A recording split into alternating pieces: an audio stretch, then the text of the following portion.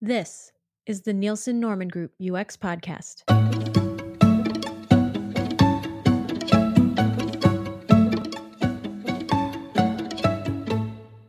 I'm Therese Fessenden.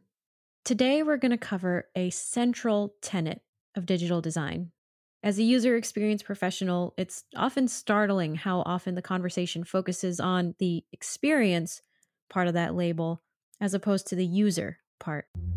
Design is a wonderfully creative endeavor, but at its best, it's the result of far more than just good guesswork. I think the heart of my work is that research and observation that's a key factor in kind of everything. I got the chance to chat with Alita Joyce, a fellow UX specialist at NNG.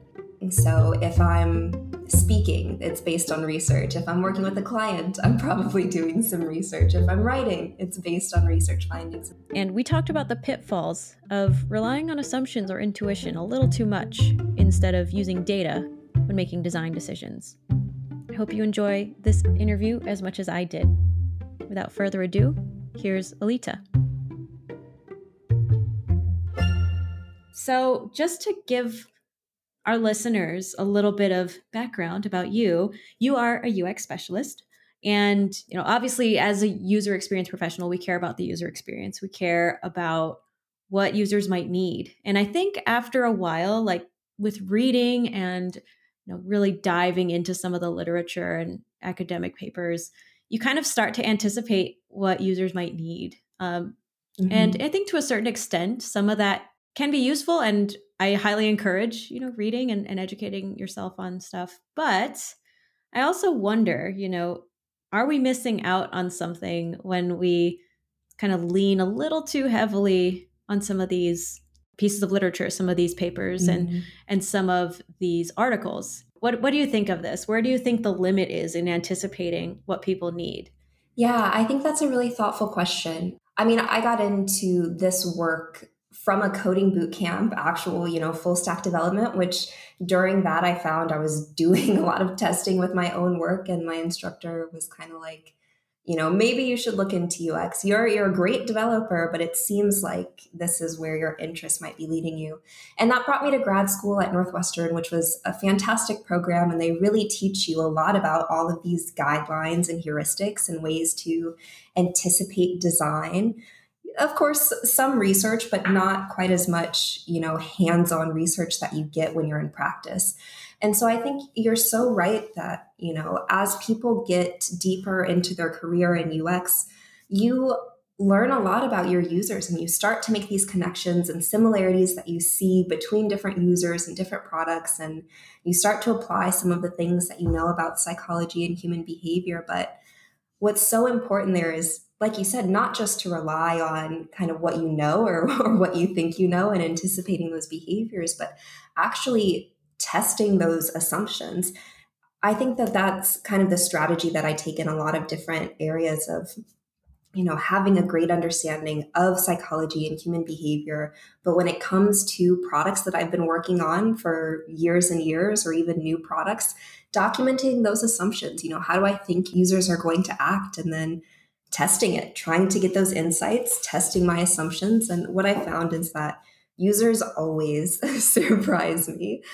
So I think absolutely having that foundational understanding and being able to anticipate some of those user behaviors will definitely save you time and make you more efficient at testing potentially good solutions. But nothing substitutes research for ensuring good behavioral design. Yeah, I couldn't agree more.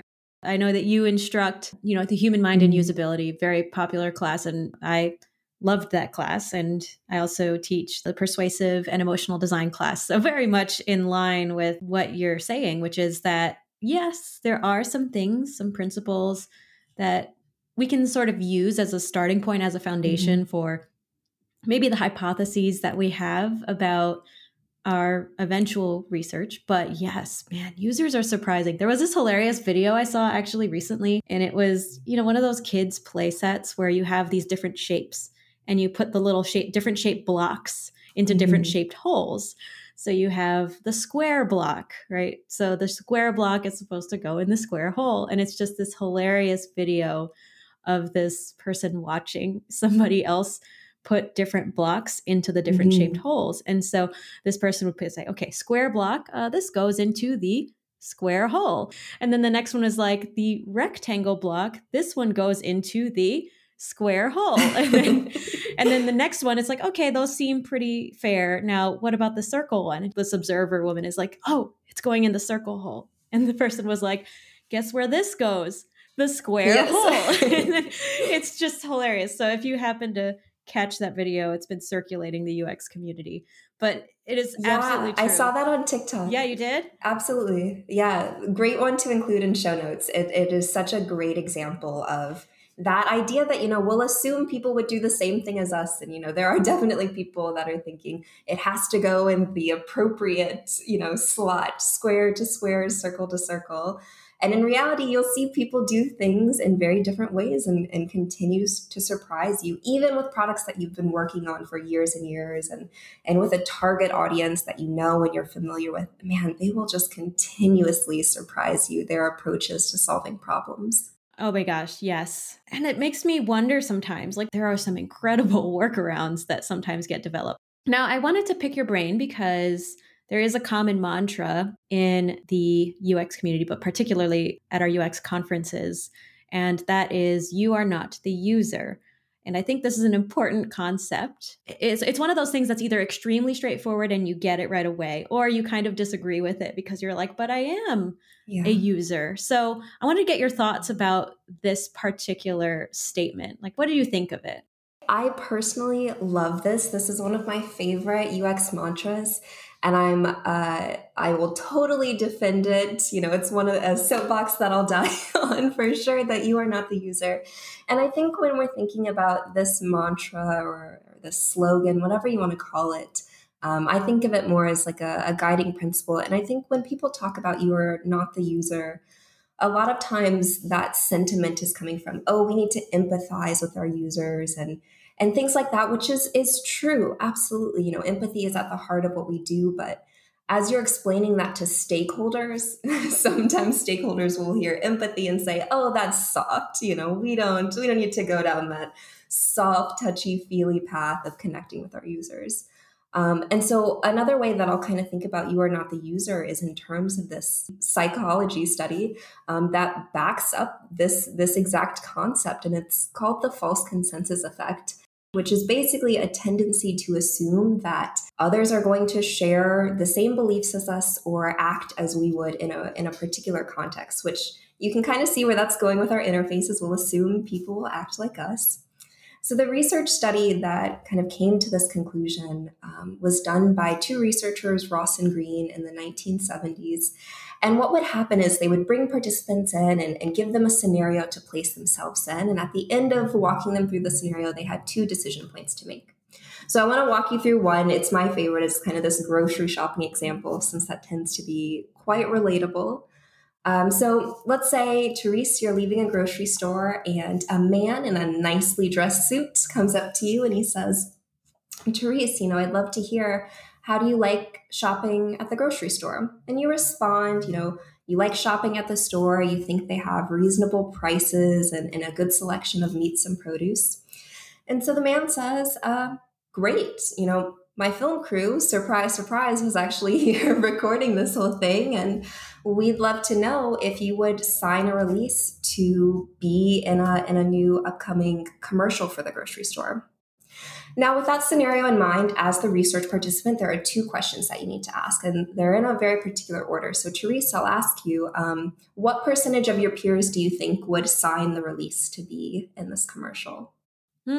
Probably like 60 to 75%. That would be if I was super optimistic, but I have a feeling this is setting me up for a big reveal. Yes. So now let me ask, would you yourself sign the release to be in the commercial?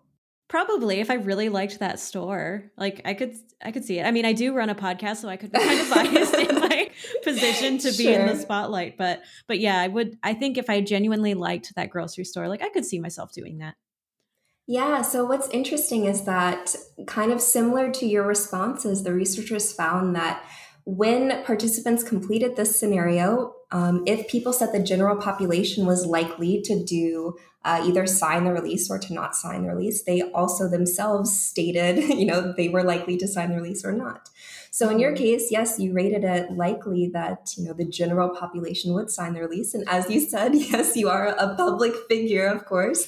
And so you yourself would also sign the release. I'm in the same boat, though I've done this thought experiment with many of my friends who are more engineering side and less favorable of being a public figure. And they always say, nope, not interested in being in a commercial, like no YouTube, no podcasting for me. And they're saying they also wouldn't sign it.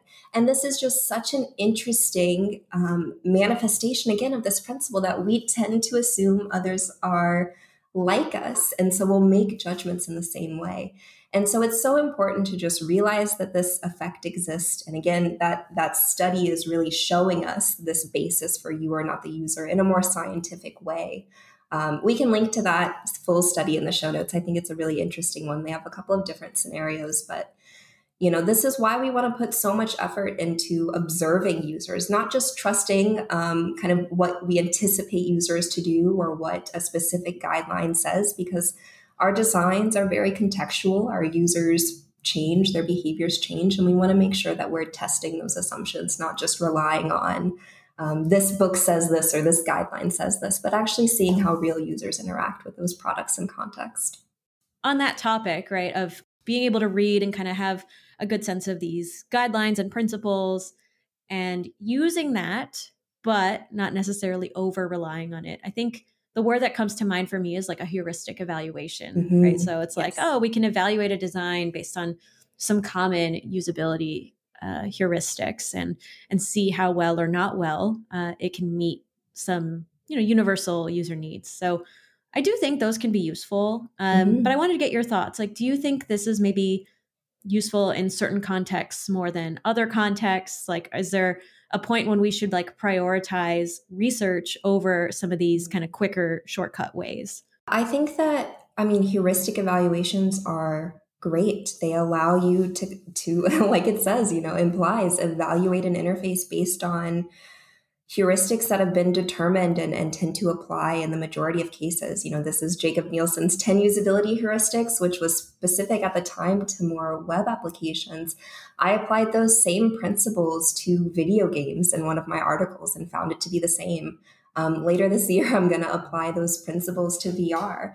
And they are a fantastic way to just evaluate and see how a system might be meeting some of those kind of core aspects of our design. But only behavioral research and observational research is going to ensure good behavioral design. And I'll give you kind of an example with a friend that lives in Seattle and works for a large enterprise ecosystem.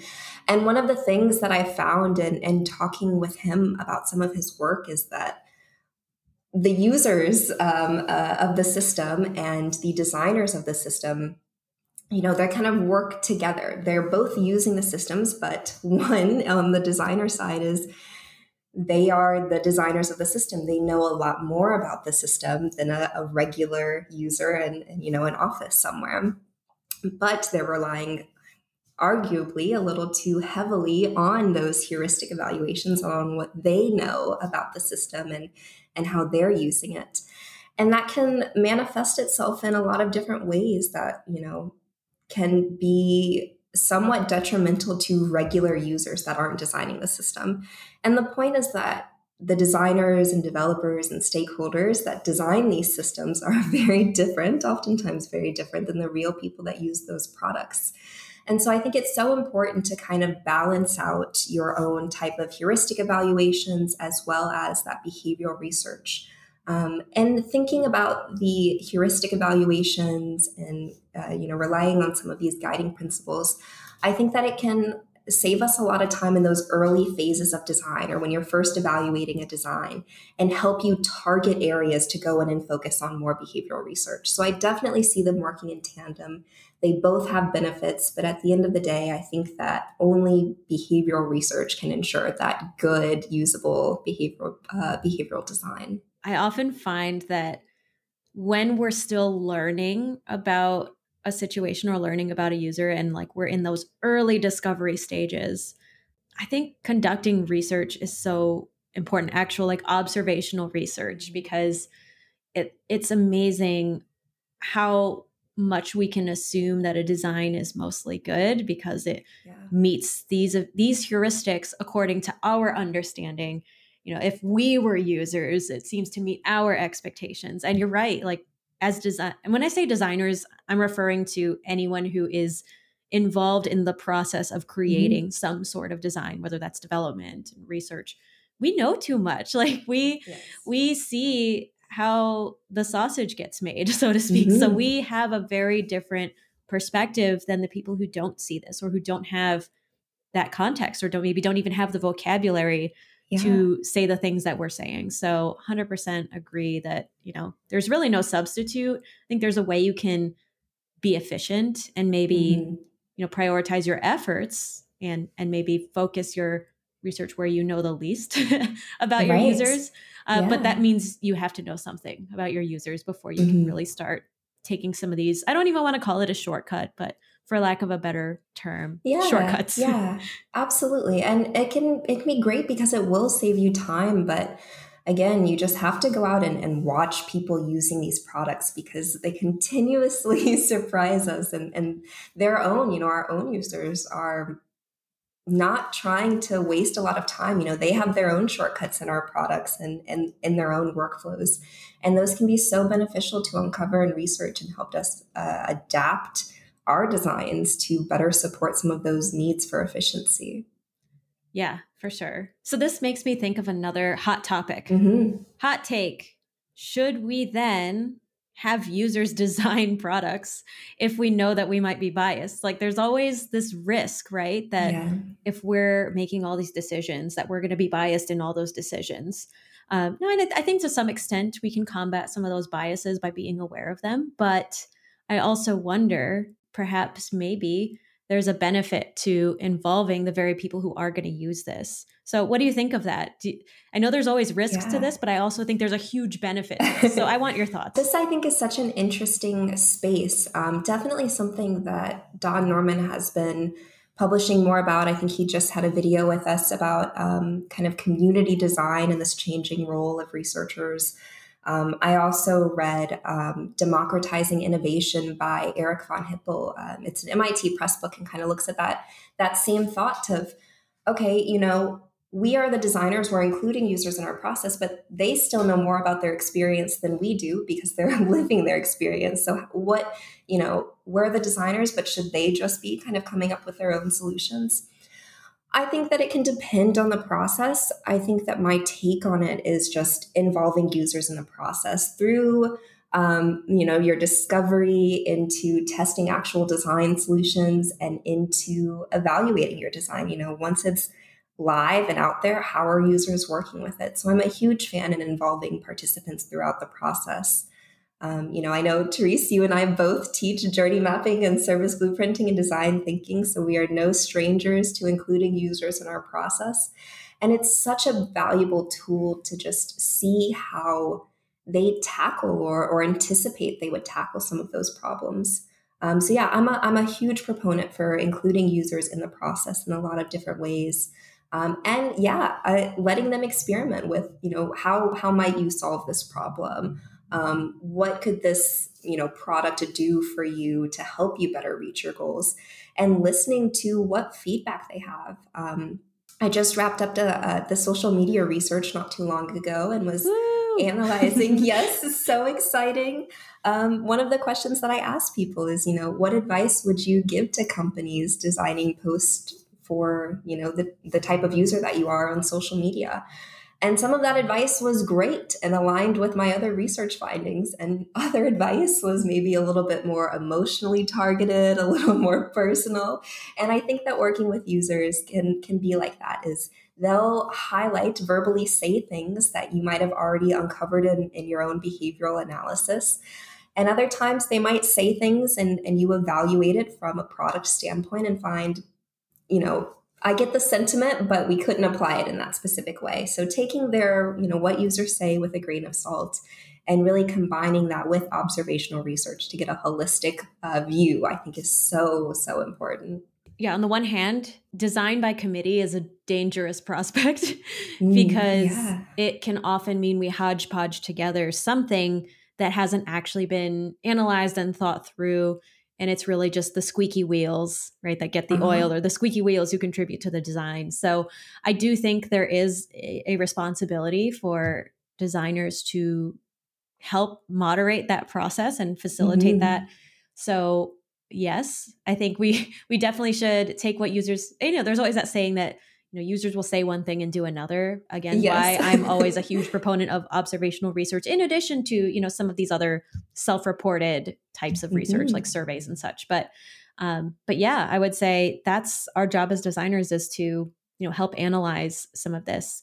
So just to kind of summarize or kind of hit one of the main points, it's that, design is only going to go as far as the accuracy of the data that you put into that. And as you said, to your point, people who are experiencing this in their day-to-day life are going to have a much more intimate and accurate understanding of that particular experience, even if we do try to empathize with our strongest willpower, or like if we try really hard to empathize, we still might miss the mark a little bit.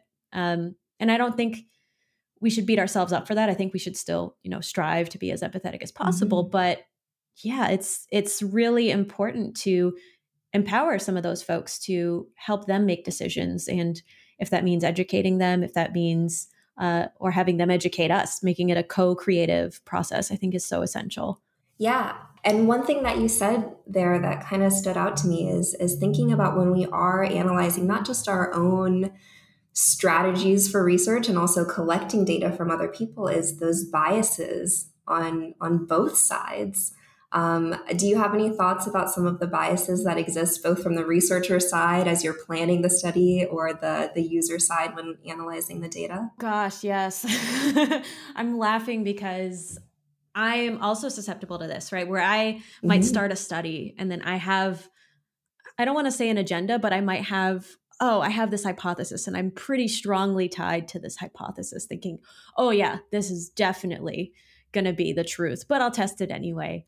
And that's part of the issue, is if we go into our studies with this like mission to prove something or validate something, as opposed to having a more open mind, it might actually taint our ability to like be objective about what findings come in. So I have a lot of strong feelings about it because, and even then, even when I have strong feelings about it, it's not enough to combat some of the researcher bias that inevitably happens. But one way we can combat it, other than being aware of it, is having multiple researchers, and not just multiple researchers, but researchers from different backgrounds who come from different places, have different upbringings, different life experiences, and with that, different worldviews. And I think that's a really important aspect into ensuring that your research actually is objective and that you are identifying as close to the real truth as possible. So that's my little soapbox pitch. But what do you think, Alita? Do you think that, researcher bias can be combated, or is it something we're subject to dealing with forever? This exact thought, I don't want to say has plagued me, but has been so salient to me throughout my entire career. So as you know, but listeners might not, I was a philosophy undergrad. So being meta is, I feel like, part of my personality at this point. And so with that, yeah, absolutely. Being aware of these human biases that exist is one thing, but then it's like, okay, well, I'm aware of these biases. So does that mean I'm not susceptible anymore because I'm just so meta about my everyday life decisions? And of course, that's not the case. That's kind of where Daniel Kahneman has his system 1 and system 2 thinking. Our fast automatic thoughts is system 1, and then system 2 is those more, thoughtful, being conscious of some of those actions. One researcher that I really love in this space is Adam Grant, and he's a organizational psychologist at University of Pennsylvania, with the Wharton School of Business.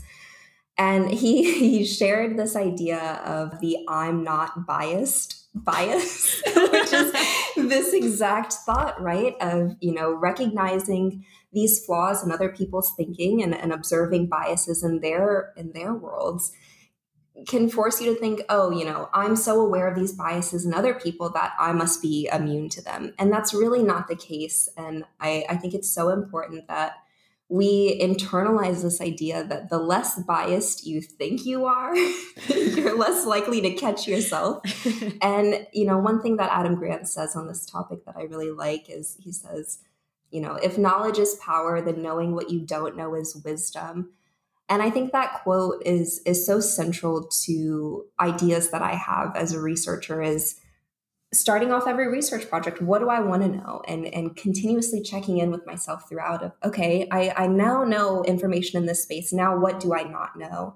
And this kind of same concept applies to research. And I think the work that we do of thinking about, one person, one expert, if you will, in UX is great, but let's try and understand what the community knows and contribute that wisdom and identify our knowledge gaps. For sure. I think that's an inspiring note to think about. And not to mention, when you have something like a pandemic that throws a wrench into everything, right? Everything you think you know, not everything, but a lot of what you think you know goes right out the window. Yeah. So definitely stay curious and, see every change and every little update as an opportunity to learn more. And another thing too, I would love for our more senior or seasoned folks to do is think about growing this field too. I think the more eyes and ears we have looking at, user behavior, the more we learn as a whole. And I'm a huge fan of stewarding this profession. So if you happen to know of a junior employee or someone who isn't quite a junior employee yet, maybe even a student, giving those folks an opportunity to learn a little bit more and participate in some of that work, I think is a huge, huge benefit to helping us all keep track of, our own biases and learning as much as we can. This was great, Alita. It has been already a half hour. Hard to believe that it is already time to wrap up. But if anyone wants to follow you and your work, where could you point people to? Any channels, any handles? I am actually very active on Clubhouse. So for people on Clubhouse, my username is Alita UX. You can also catch me on Twitter. I post there as well as LinkedIn. You can just search for me by my full name, Alita Joyce. And yes, sharing lots of articles, research, quite a lot of stuff related to behavioral science and human behavior, in addition to just recent research findings. Awesome. Well, thank you for your time. It has been so much fun. I love getting real meta, and I'm so glad that I was able to do that with you. So I hope you have a great rest of your day. Thank you. Yes, thank you so much, Therese. Thanks for listening to this episode of the NNG UX podcast. To learn more about some of the resources, reports, or courses cited in this episode, check out the episode notes for more details.